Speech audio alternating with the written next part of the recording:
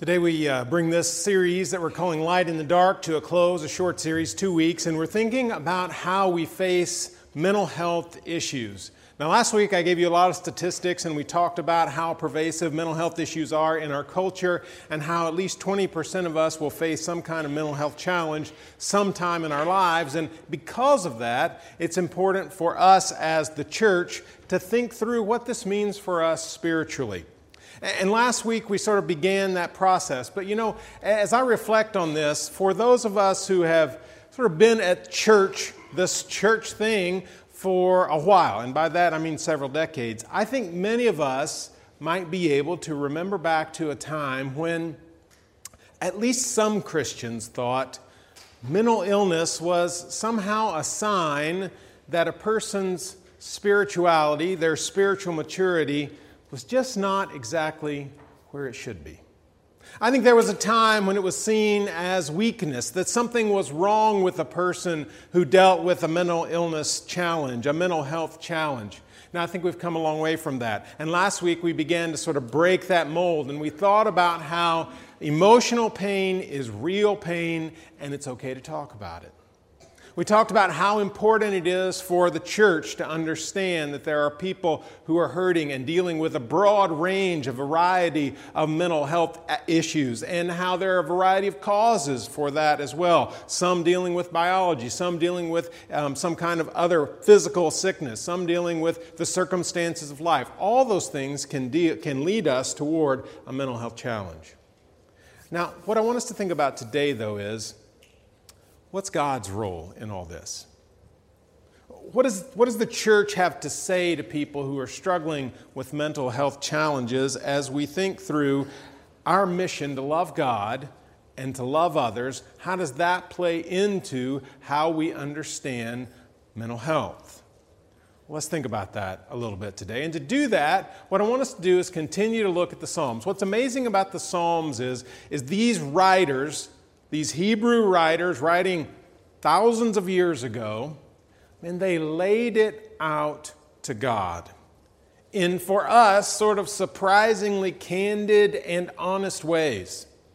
Maybe we're even a little uncomfortable sometimes with how the psalmists talk to God, and yet this was language that was used in worship.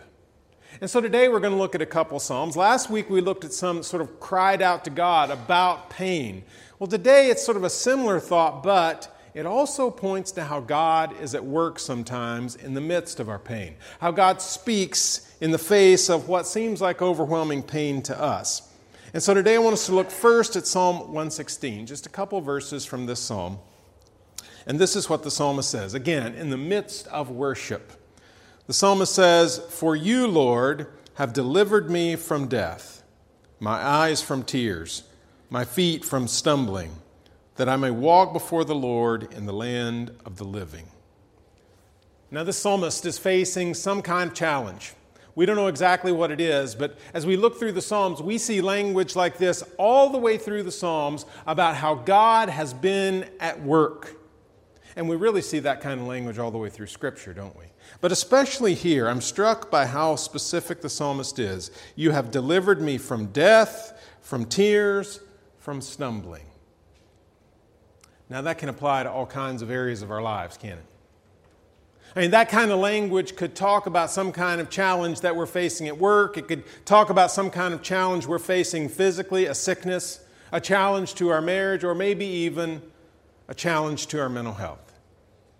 And what the psalmist says is, God, yes, there was weeping, and it felt like I was stumbling in life, and yet you were present. God is a God of deliverance. Over and over, God shows up. And that's part of the message of this psalm.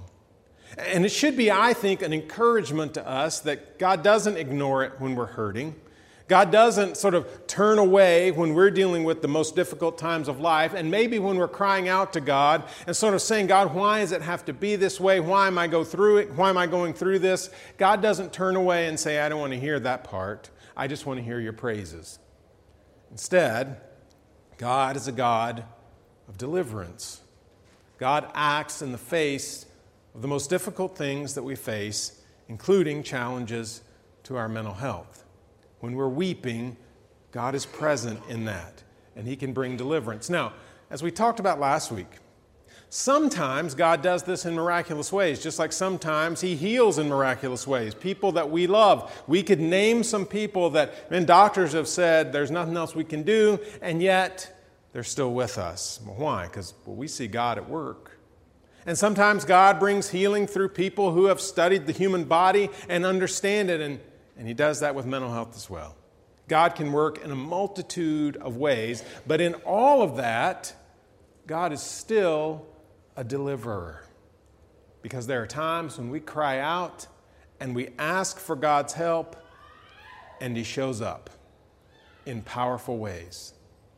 So God is our deliverer. Let's look at one more psalm, Psalm 46. Verses 7 and 11, they're almost identical. In fact, they are identical. It just strikes me it's a refrain there. And both those verses go like this: "The Lord Almighty is with us. The God of Jacob is our fortress."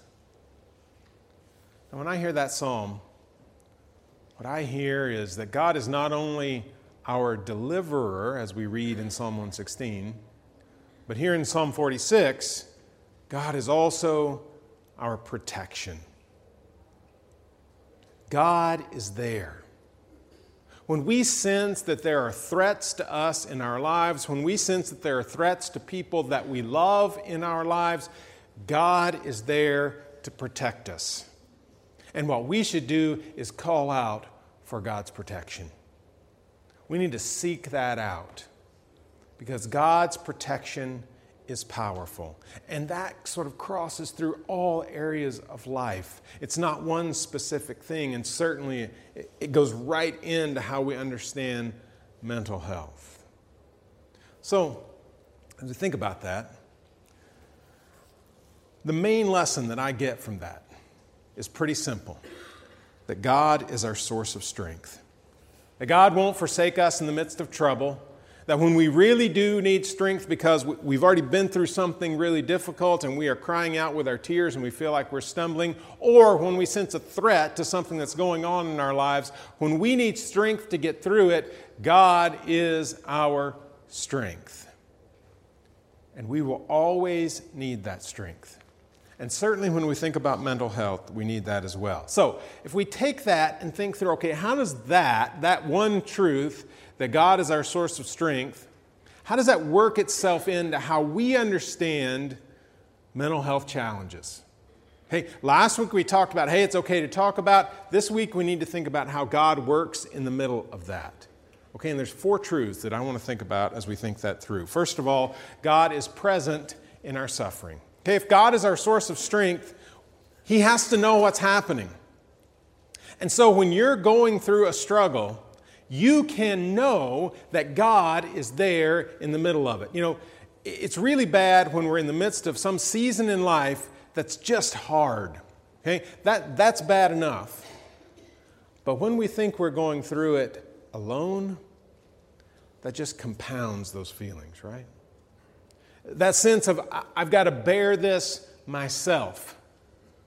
And what Scripture is reminding us of is this: you are never alone. Regardless of what you're going through, regardless of the struggle that you may have inside you or the struggle that someone you love is experiencing, no matter how bad it seems, you are not in it alone. God is walking beside you.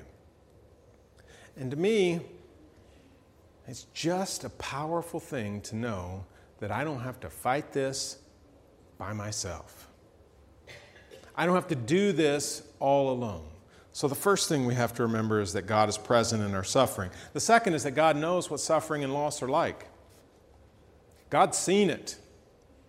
And we've talked about today already the fact that Jesus went to the cross. God saw His Son go willingly to the cross and suffer there, carrying the sins of mankind, and die. God knows what it means to lose a child. He understands what suffering is.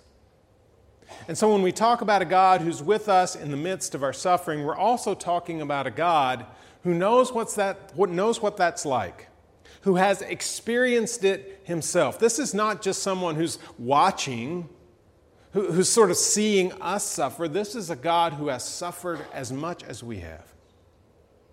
And that's a powerful truth. This is a God who understands. Whatever it is you're going through today, God knows what that kind of pain is like. That's the God we worship.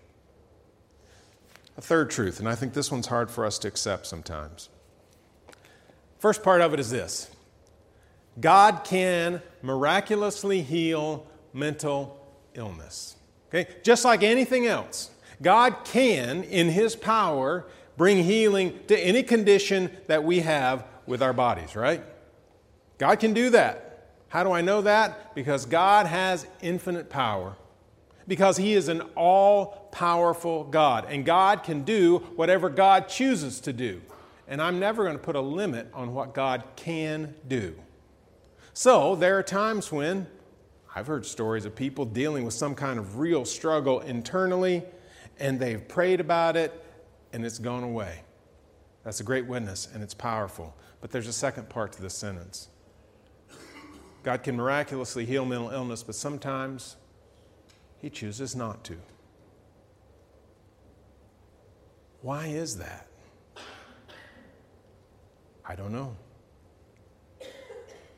You know, there are people who are diagnosed with cancer, and then suddenly the cancer's gone. Can God heal cancer miraculously? Yes. You know how I know that? Because He's an all-powerful God, right? God can do whatever God decides to do. I don't put limits on Him. But there are people that we love who have died because their bodies were overtaken by cancer. Why didn't God heal them? I don't know. You know, I don't have an answer for that. I know God is all-knowing. He knows more than I do. I know that our bodies were not made as they are now to last forever. I know we all face death. That's just the reality of this life. Do I understand why God does everything He does? Absolutely not, because I'm not God. So we have this powerful God who can do whatever He wants, and sometimes He does things that we have prayed for Him to do, and He does it so clearly, so miraculously that we fall down and worship. And then there are times when we wonder what God is doing, and you know what? That's so often the language of the Psalms. We call it lament when we read it in the Psalms. People crying out, sort of wondering why God hasn't done what they think is the obvious course for the best for their lives. But what we have to do in those moments is understand that we can call out for God to bring healing. And sometimes He does it miraculously, and sometimes He doesn't. And either way, we are called to trust. And that is one of the challenges of living the Christian life. That is not easy. I can't make that easy for you. I can't make that easy for me. And yet we're called to do exactly that. Fourth truth, and this goes back to where we started, God gives us strength. You know, if I'm facing some kind of challenge to my mental health, if someone I love is facing a challenge to their mental health, I don't have to face it under my own strength. I don't have to come up with enough strength to battle through that. You know why? Because of all the things we've just talked about. Because God is present. And God knows suffering. And He has power. But above all of that, God is there to walk with us and carry us through. God gives us strength that we do not have on our own. I mean, that's one of the great blessings of living the Christian life. That when difficult times come, I don't have to do this by myself. And even though we would love to say that, man, if you're suffering from mental illness or some mental health disorder, or someone you love is, all you've got to do is pray and that's going to go away. But it doesn't work that way. Sometimes God chooses to do that. Sometimes He doesn't. But whatever happens, I know that I don't have to bear up under the limited strength that I have spiritually, emotionally, and physically. Because God promises to be there with me and to walk with me and to give me the strength that I don't have. And we can depend on that. Now, as we've talked through this last week and then this week again, and think today about God being the source of our strength, we've said, okay, there's a couple of ways that we want to think about application to this. The first is on a personal level. Okay, so what if I'm struggling or someone I know is struggling, someone I love is struggling? What do I do with this truth that God is our source of strength? Well, it means that we should go to God. Right? I mean, if God really does say, I can give you strength that you don't have, what I need to do is ask God for that strength. I need to pray. I need to ask God to be active in my life and give me what I don't have and give people I love what they don't have. That's what prayer is, asking God to do something, to be at work in a way that maybe we don't understand and can't explain. That's what we need to do. Now, God can be at work in so many different ways is the thing. Sometimes God is at work through His Spirit. And God just lifts us up from within.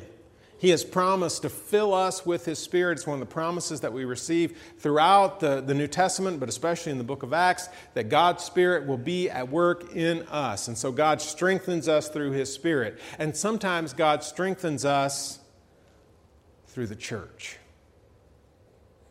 And the church becomes a witness to the strength of God. Remember, we are the body of Christ. And so together, we have Christ working in us. And so we strengthen each other. Now that's us individually, but what about the church? Well, first of all, we sort of need to throw off this idea that if someone's dealing with a challenge to their mental health, they've done something wrong or they haven't done some stuff that they should have done. Sometimes life's just tough. Sometimes biology's against us. What we need to do is stand with those people. What we need to do is be the church, be the body of Christ, ready to help people get through that, to be their strength. We need to stand with them and provide the help and the tools that they need. You know, I think about simple things that we as a church can do. We can walk with those who are hurting. We can pray with those who are hurting. We can help them find the help that they need. Maybe some of you know that this week is National Suicide Prevention Week. I mean, it would be good to know a simple thing like the suicide prevention helpline is 1-800-273-TALK. You know, there might be a time when someone you know needs to know that. Well, this is a good week to put that number in your head, because there are people all around us who are struggling with that, who are thinking maybe the best thing is for me to end my life.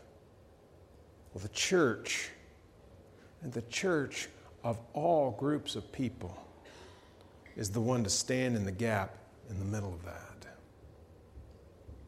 know, as we think about God's role in all this, we deal with a range of challenges out there, and we've talked about how mental health challenges are not just one thing. It might be depression, it might be addiction, it might be some kind of psychosis. It can be so many different things that affect different parts of how we interact with others and deal with life. But God can be present in all of that. And one great example is this. Many of you know what Alcoholics Anonymous is, and some of you know that it's a 12-step program. And even though at this point it's not an overtly Christian program, the people who run Alcoholics Anonymous understand that if we depend on God, we can get through these challenges better. 3 of the steps go like this. Step number 2 says, we came to believe that a power greater than ourselves could restore us to sanity. Do you know what that power is? I do. Step 3 is we made a decision to turn our will and our lives over to the care of God as we understood Him. Step 5 is we admitted to God, to ourselves, and to another human being the exact nature of our wrongs. Even the world can see that we have to reach beyond ourselves to get through some of these really difficult things. God is powerful, and God can be your source of strength, regardless of what you're going through. You just got to ask. Let's pray together.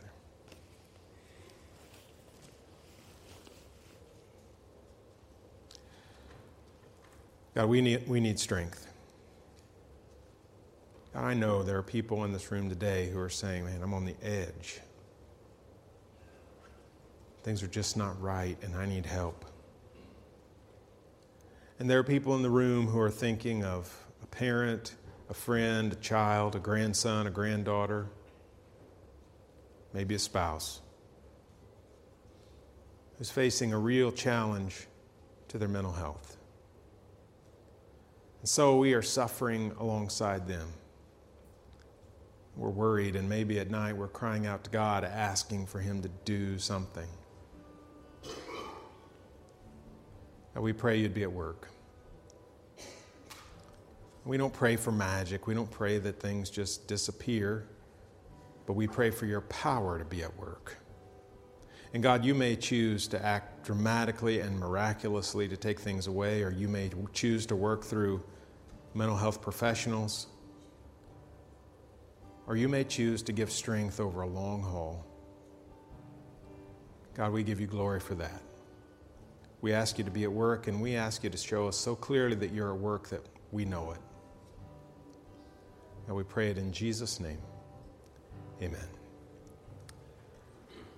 Today, as we bring this to a close, I wanted to go a little different route than where we normally do at the end of our service. We have our prayer wall up here, and in your bulletin you should find a sheet of paper. If you don't have your bulletin, there's plenty more up here. It's just the prayer request that we normally use. It's pretty simple. But my guess is there's some people in the room who are struggling, as I just prayed, and there are a lot of people in the room who are touched by some mental illness or mental disorder among the people that they love. I want us to spend some time praying for this as we bring this series to a close. And so if you'll take that piece of paper or one up here, I'd like for you to just, it's really up to you how you want to do this. You could write, you could fill this card with writing and tell us exactly what's going on that you'd like us to pray for. You could write the first letter of the person's name and leave it at that. We can pray for it regardless. But I'd love for you to come up and just sort of ball that up and put it in one of these holes and pray over it. We're going to spend a few minutes. Take your time with this. We don't have to be in a hurry. We've got time to do it. But let's spend some time actually praying about this and asking God to be at work. We're going to have a few moments of quiet. I'm going to be down here. If you want to talk with me and have me pray over something specific, I'd be glad to do that, but others can just come to the prayer wall. Let's spend some time in prayer now.